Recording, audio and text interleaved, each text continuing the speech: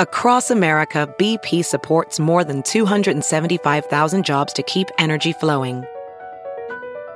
Jobs like building grid-scale solar energy in Ohio and producing gas with fewer operational emissions in Texas. It's and, not or.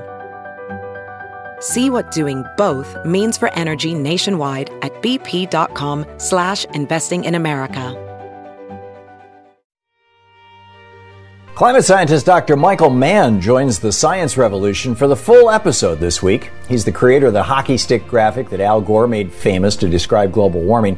His latest book is The New Climate War, and he drops by to answer the question, have humans passed the point of no return in the climate crisis? And is there hope? He also explains why storms are getting worse because of climate change. Plus, what will it mean to return to the Paris Agreement, and how will things change with scientists back in charge in the Biden administration? Stay tuned. On the line with us for most of this hour is our old buddy, Dr. Michael Mann. He is the Distinguished Professor of Meteorology, the Director of the Earth Systems Science Center at Penn State University, a member of the National Academy of Sciences. The author of several books, including his latest out in January. It's available now for pre-sale wherever you find fine books. It's titled The New Climate War. His previous book, The Madhouse Effect, How Climate Change Denial is Threatening Our Planet, Destroying Our Politics, and Driving Us Crazy. His website, michaelmann, MANN.net. And you can tweet him at Michael E. Mann. Dr. Mann, it is always an honor to have you with us. Thank you so much for joining us today. I'd like to kind of walk through at least the table of contents of your book over the course of this hour. Before we kind of get into the nitty-gritty of what's going on here, what is front and center on your dashboard? What are the things that you as a climate scientist, as one of the world's leading climate scientists, I noticed your new book, Greta Thunberg and Al Gore and a whole bunch of really great people have endorsed it. What are you looking at that has you the most alarmed and the most hopeful? Thanks, Tom. Well, it's always good to be with you, my friend. And, I am actually quite hopeful in general right now. There are reasons for cautious optimism, gotten rid of the single greatest threat to climate action in the world, which was Donald Trump. And so now we can see on the horizon the potential for meaningful action. But, you ask, what are the things that worry me? Well, what worries me is that we have to reduce our carbon emissions by a factor of 2 within the next decade if we're going to keep warming below truly catastrophic levels. And we're not yet on track to do that, even with the lockdown and social distancing policies of COVID-19 this year. Probably only going to see a reduction in carbon emissions by 4 or 5% or so. And we need to do more than that, at least 7.5% a year for each of the next 10 years if we're going to stay on track. So both hopeful, cautious optimism that we can now see a path forward, that the U.S. will now be in a position to re-engage with our global partners to really tackle this problem, but concern about the monumental nature of the task that we face. Correct my memory if I'm wrong on this, and I may well be, but my recollection is that the United States, with about 4% of the world's population, contributes between 20 and 25% of the world's pollution, that our principal source of carbon pollution is our transportation system. Mm-hmm. Number 2 is housing and buildings, commercial buildings. And number 3 is agriculture. If I have that right, what do we do in each of those areas and how do we move forward? I mean, in transportation, for example, I think the UK just announced over the weekend that starting 2030, they're going to ban the sale of internal combustion engines. Norway did that, last year or the year before? Other countries are doing that around the world. Electric cars are growing like crazy. We're seeing more and more wind and solar power providing the electricity for them. So where do we go? What does it look like? Yeah, so again, a little bit of good news there. That's something that the Biden administration can act on immediately. Even without congressional approval, we can make sure that the EPA, for example, tightens those fuel efficiency standards, which have become lax under the Trump administration. So we need to decarbonize transportation. You're right. That's one of the major sectors. There are actually really 4 major contributors we think of these days: transportation, power generation, of course, electricity generation, as well as agricultural policies, land use policies, and buildings, both the construction of buildings and their power usage generates a large amount of carbon emissions. So, there's no one silver bullet. All of the sectors that make up society contribute to our carbon emissions. And so we really need a multi-pronged effort to really tackle carbon emissions in every sector of society.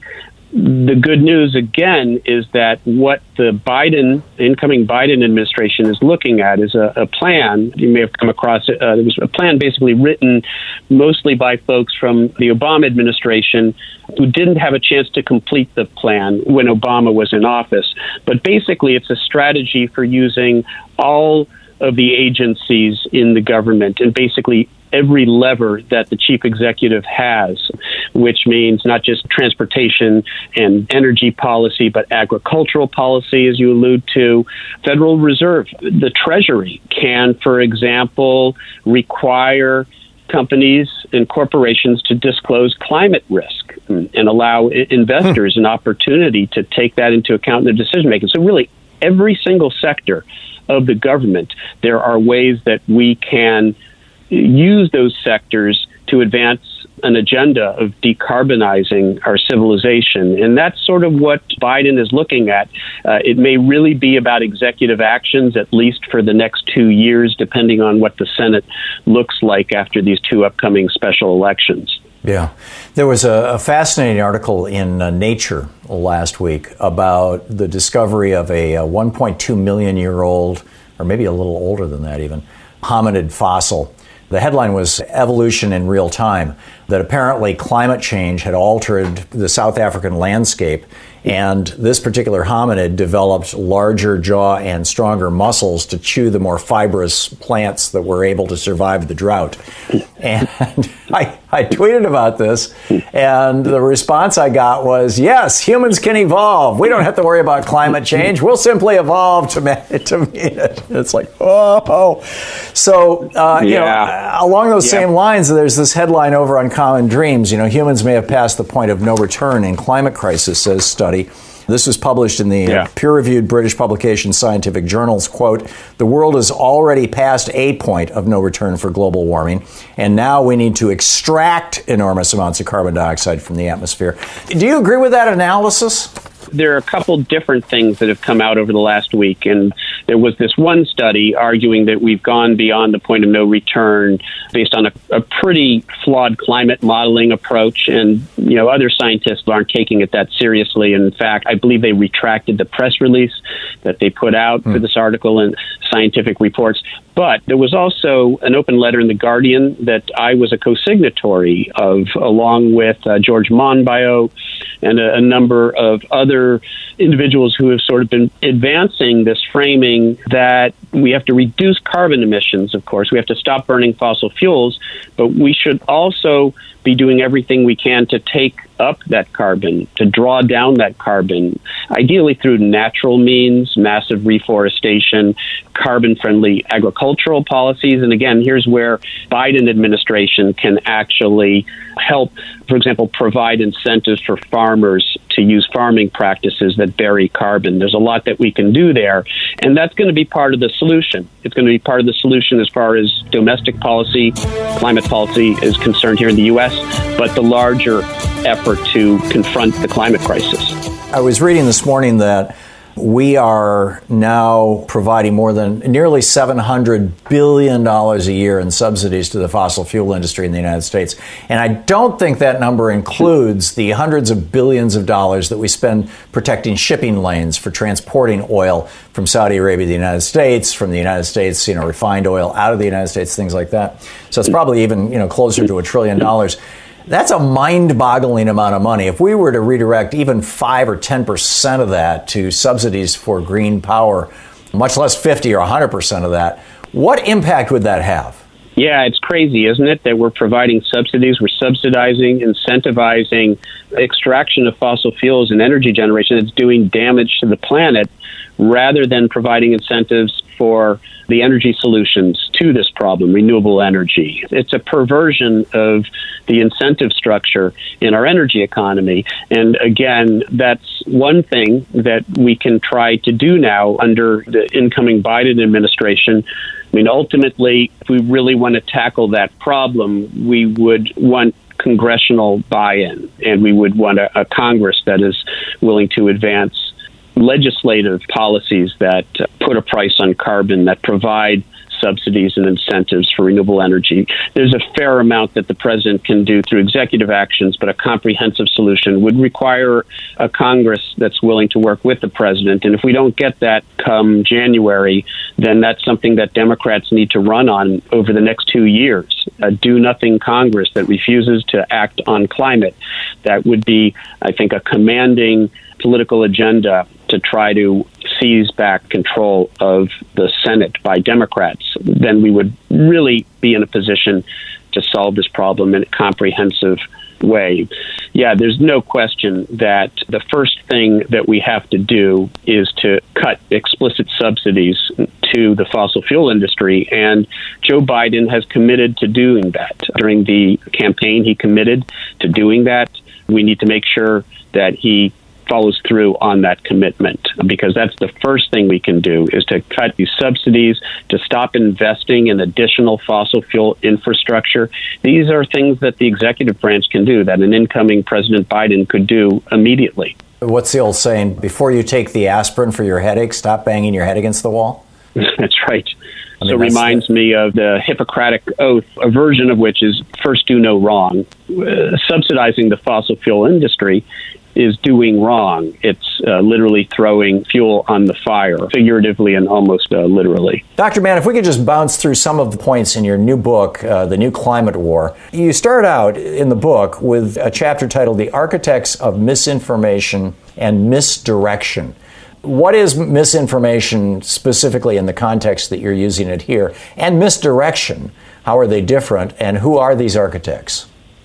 The misinformation or disinformation is the purveying of climate change denial by fossil fuel interest groups, talking heads who have advocated for them, sort of the usual suspects, industry-funded climate change deniers who have engaged in an intentional effort over decades to basically poison the public discourse over really all matters, environmental sustainability, but in particular climate change, because tackling the climate crisis represents a threat to the very powerful vested interest, the fossil fuel industry, who have funded this campaign of misinformation, disinformation, misdirection, distractions, deflections away from the source of the problem, the burning of fossil fuels, efforts to deflect our attention away from the need to actually do something about fossil fuel burning and get away from our reliance on fossil fuels, deflecting the discussion towards other issues like individual behavioral change, which is another theme of the book and the main theme of another chapter. Yeah, which is, and let's drill down just a little bit into that, because this has historically been one of the ways that dirty industries, killer industries, avoid regulation. We saw this with the tobacco industry. Well, everybody knows, post-1960s, everybody knows tobacco causes cancer, so it's a matter of individual responsibility. Mike Pence writing an op-ed back in 2000 saying 9 out of 10 people who smoke don't get cancer or something like that. As if 1 out of 10 is good enough. Yeah. Guns don't kill people, people kill people. Exactly. Yeah, there you are. Yep. So how does this play out with regard to climate change? As the impacts of climate change have become obvious, so profound that it really isn't credible to deny them. And I say that here as we've witnessed the latest Category 5 hurricane on record forming in the Atlantic with Iota, strengthened to a maximum sustained winds 160 mile per hour Category 5 monster and landfall in Central America in great harm, loss of life. The impacts of climate change are playing out in real time. It isn't credible to deny them. So instead, the forces of inaction, what I call the inactivists, have sort of moved on from sort of hardcore climate change denial to softer denial. Oh, well, maybe it's happening and it's due to us, but, it's not that bad and we can adapt. Or the use of sort of other tactics in what I call the new climate war. We've talked about one of them, deflection, deflecting attention away from the need for systemic change and policy solutions to individual behavior. Oh, it's, all about you as an individual. And that's the commonality, in what we're seeing today, sort of the climate arena, with the deflection campaigns of yore, with the tobacco industry, or, as I said, the gun lobby. Guns don't kill people, people kill people. Make it about individuals. And I tell the story in the book. I'm not the first one to tell this story, but it's an important one. Tom, you probably remember that public service announcement in the early 70s. I grew up with the Crying Indian ad, as it's called. Oh, yeah. The tearful Native American. People cause pollution, people can clean it up, paraphrasing the tagline. But the public service announcement was aimed at convincing us that the solution to the bottle and can litter accumulating in the environment, polluting our streams and rivers and countryside, that was due to us not being responsible enough.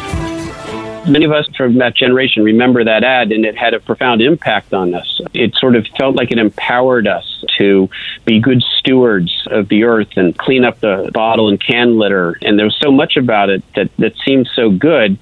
And what's so tragic is that it was all a sham. It was a publicity effort by the beverage industry, Coca-Cola and other beverage companies, who were afraid of the passage of bottle bills in states like the state I grew up in, Massachusetts, put a deposit on bottles and cans. Ultimately, it would force the beverage companies to process that waste, to recycle and process those bottles and cans, and it would cut into their profits.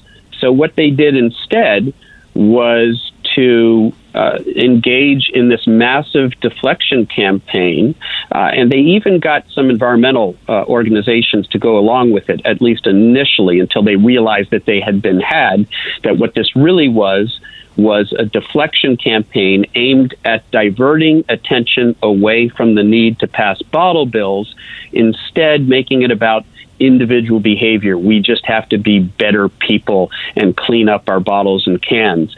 And it was very successful for them. Ultimately, we never saw bottle bills passed in most of the states, and there's no national bottle bill. And what do we have as a result? One of the other tragic global environmental problems of our time, global plastics pollution, the bottom of our oceans, because of this successful campaign on the part of industry to deflect attention away from the need for policies and systemic solutions. And the fossil fuel industry is doing it today. They're using the same playbook, and often they are enabled by mainstream news outlets like the New York Times that publishes dozens and dozens of articles every year about all the things that we can do as individuals to reduce our carbon footprint. The individual carbon footprint was a notion that was actually put forward by BP, because they wanted to make it all about individuals rather than systemic solutions, climate policy,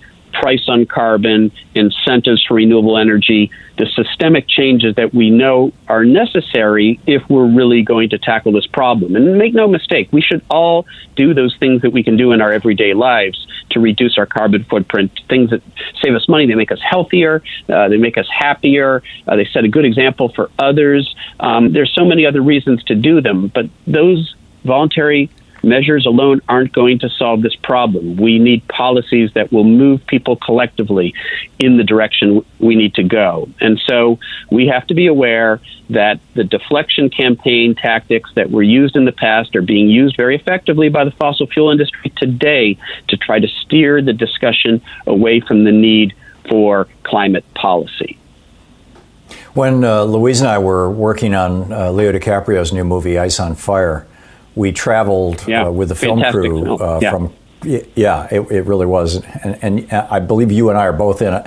And we traveled from Costa Rica to Norway to Germany we traveled all over the world.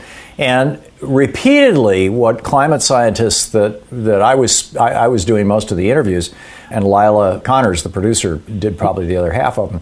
And repeatedly, what we were told was that putting a price on carbon was the single most effective thing that could be done at the level of government action. Does that comport with your understanding of the situation?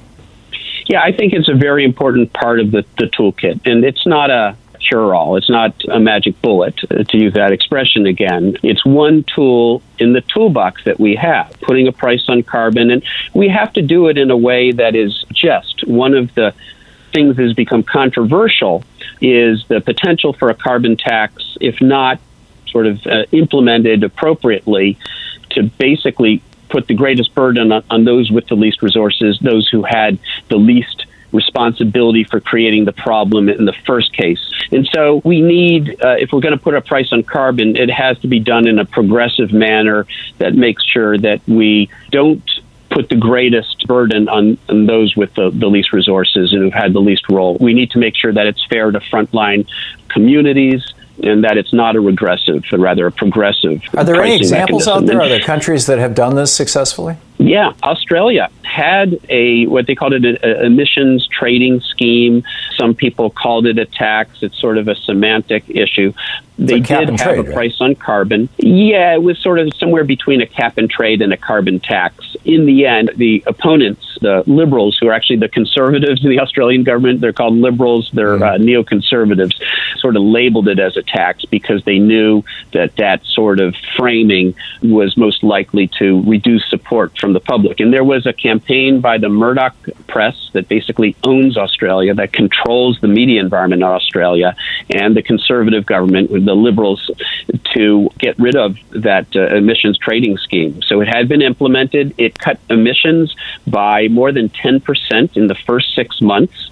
It actually ended up providing revenue to the disadvantaged. It actually was, it didn't hurt them. It actually returned revenue in a progressive manner. And so frontline communities actually benefited from it, not just from the climate action, but the pricing mechanism. And so it was a great example of something that worked. It reduced carbon emissions. It didn't do so in an unjust way. It actually was progressive. And the conservative government ultimately actually campaigned, and the Murdoch press helped them basically campaign on this issue through misinformation and disinformation, convince the public this was somehow a bad thing, and they were able to reverse it. And so Australia had a successful carbon pricing measure. It really worked. It didn't hurt the poor. It was everything that carbon pricing could be, but the fossil fuel industry didn't like it. And ultimately, through the conservative government that came to power and the Murdoch press, they were able to sabotage it. Canada is trying to implement something similar. So it can be done. It's just one tool. It's not going to solve the problem on its own. We also need subsidies and incentives for renewable energy. We need to remove subsidies for fossil fuel companies. We need to think about measures to prevent the construction of additional fossil fuel infrastructure, stopping the building of pipelines, which is something that the new Biden administration can follow through on. It is committed to prevent the construction of the Keystone XL pipeline. And there are, in fact, a number of pipelines that we're going through now under the Biden administration that can potentially be reversed. And so, we need to do all of those things, supply side as well as demand side. Supply side, stopping, the building of additional infrastructure, fossil fuel pipelines, et cetera. Demand side, putting a price on carbon, providing incentives for renewable energy, executive actions, and, again, things like disclosure of risk, requiring the sort of financial industry to disclose climate risk, something that they're starting to do in Australia. We need to do it here in the U.S., and Biden is considering that as one of the measures that they will use. Again, we have to fire on all cylinders here. Yeah, I'm in. Dr. Michael Mann, he's got a new book out. It's called The New Climate War. You need to check it out. Michael Mann with 2Ns.net. You can tweet him at Michael E. Mann. Dr. Mann, I know you've got to run to a meeting. Thank you so much for being with us today. Thank you, Tom. Always a pleasure. Looking forward to coming back again soon. Sean in Colorado Springs, Colorado. Hey, Sean, what's on your mind today? If we rise above 2 degrees Celsius, in the Earth's climate, what does that mean for the point of no return? So it depends on the system that you're talking about. Sea level rise, you go above 2 degrees, you are well into a point of no return. He's said that before on this show. If we're talking about, well, you're going to see plant species dying off that are not adapted to the new climate. Trees can't migrate north like some animals can. So there are some species that will get hit but really, really hard by that. Well, so I guess as humans, like, what are we preparing ourselves for? I mean, are we looking at like a, kind of dormant species at that time? Like, are we? Well, I think this is some conflicting science on this. I mean, we are the most adaptable species, multicellular species on Earth. I mean, you find bacteria in places you would never imagine, deep sea thermal vents and things. But for, complex organisms, humans have lived for thousands of years in the Arctic Circle. They have lived for millions of years on the equator. They've lived through drought. You had the Shoshone, who lived across what is now Nevada. You had groups, the Seminoles down in Florida. I mean, basically any kind of ecosystem you can come up with, humans have figured out a way to adapt and live in that kind of an ecosystem, whether it's, heating up or cooling down, whether it's, wearing animal skins and building igloos or houses or other things. So I think the human race probably is not at risk of an extinction. My concern is the destruction of civilization. That this is so destructive. Well, that climate change becomes so destructive to our economies and thus to our politics that we basically start attacking each other over resources, and you end up with worldwide war and maybe even worldwide nuclear war, and there may be a few thousand or a few million or even a few 100 million or even a billion survivors of an event like that. There's no doubt in my mind humans are going to be here 100 years down the road. The question is, is it going to be worth being here? I know. In that case in point, what to ask to climate deniers? I mean, how do you start that conversation with those who believe that it's just a farce? And in my own opinion, I do believe it's man-assisted. I do believe we go through climate change as, just existence itself, But I do believe that we have assistance in it. So what do you say to those who flat out deny that it's a problem? I would tell them that they're listening to people who are lying to them. It's just got to start there. I've found that you can't generally argue with these folks until they figure that out. So that has to be step one. Sponsoring the interview this week is... Professional welder Shayna Ford used VR training developed by ForgeFX to hone her skills as a welder. The more time that you spend practicing it, that's what separates a good welder from a great welder. VR training can help students like Shayna repeatedly practice specific skills. Virtual reality definitely helps because the more muscle memory that you have, the smoother your weld is. Explore more stories like Shayna's at meta.com/metaverseimpact.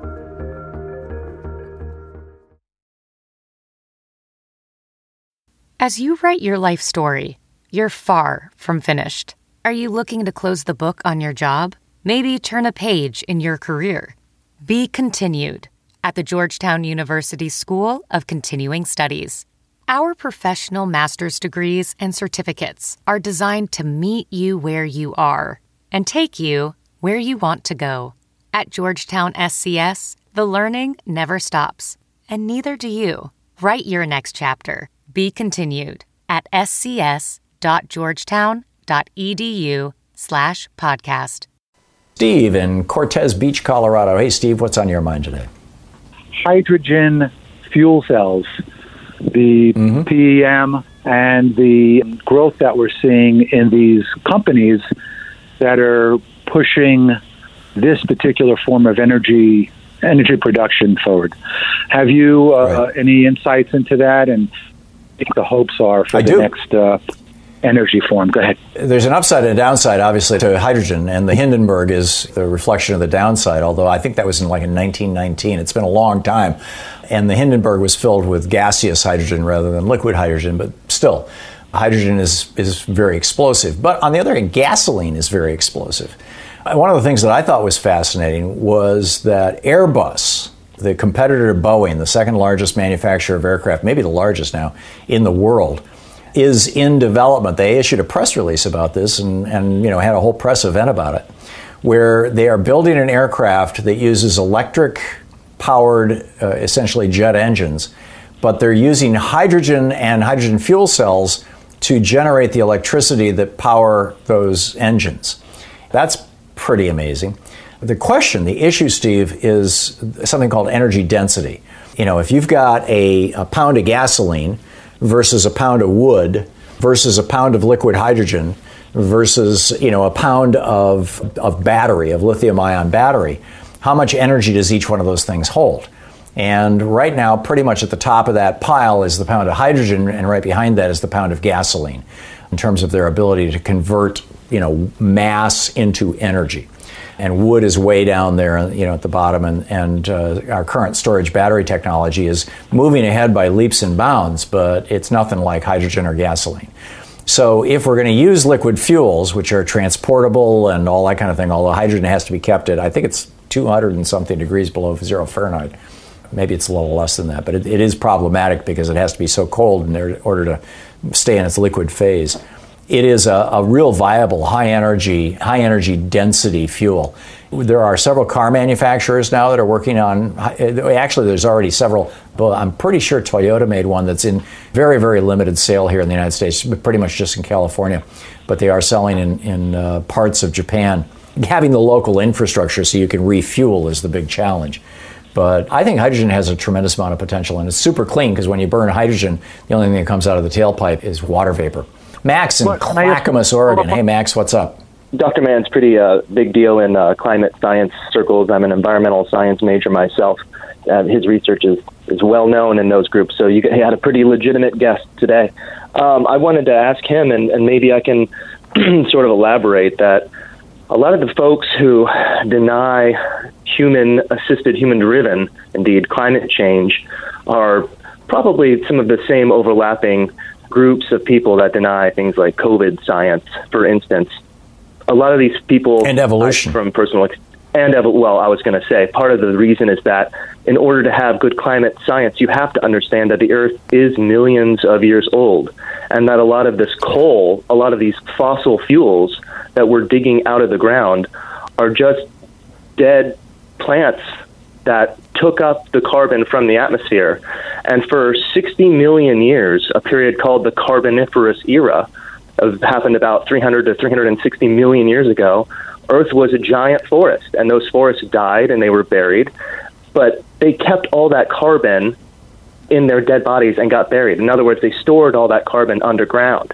And what humans came along and did is in the course of about 300 years, we undid about 60 million years worth of carbon storage and putting all that carbon dioxide, all that carbon, back into the atmosphere and into the oceans, which are, by the way, acidifying the oceans and changing climates that way as well. But one thing that I wanted to talk to Dr. Mann about is that his hockey stick graph, largely in most publications and textbooks in science classrooms, ends in the year 2100. My nephew was born a few months ago, and he'll be 80 in the year 2100. I'll probably be pushing up daisies by then. But the problem is that his grandchildren held my nephew, and I had this thought. I said, your grandchildren are going to be alive in a world that might be more like Venus than Earth. And I think we need to talk about survivability instead of about sustainability of a system that's already been broken. I am with you, Max. I'm not entirely despairing, but I'm very alarmed. That's all for this week's Science Revolution. You can find the video portions of the Science Revolution on YouTube and check out our Facebook page.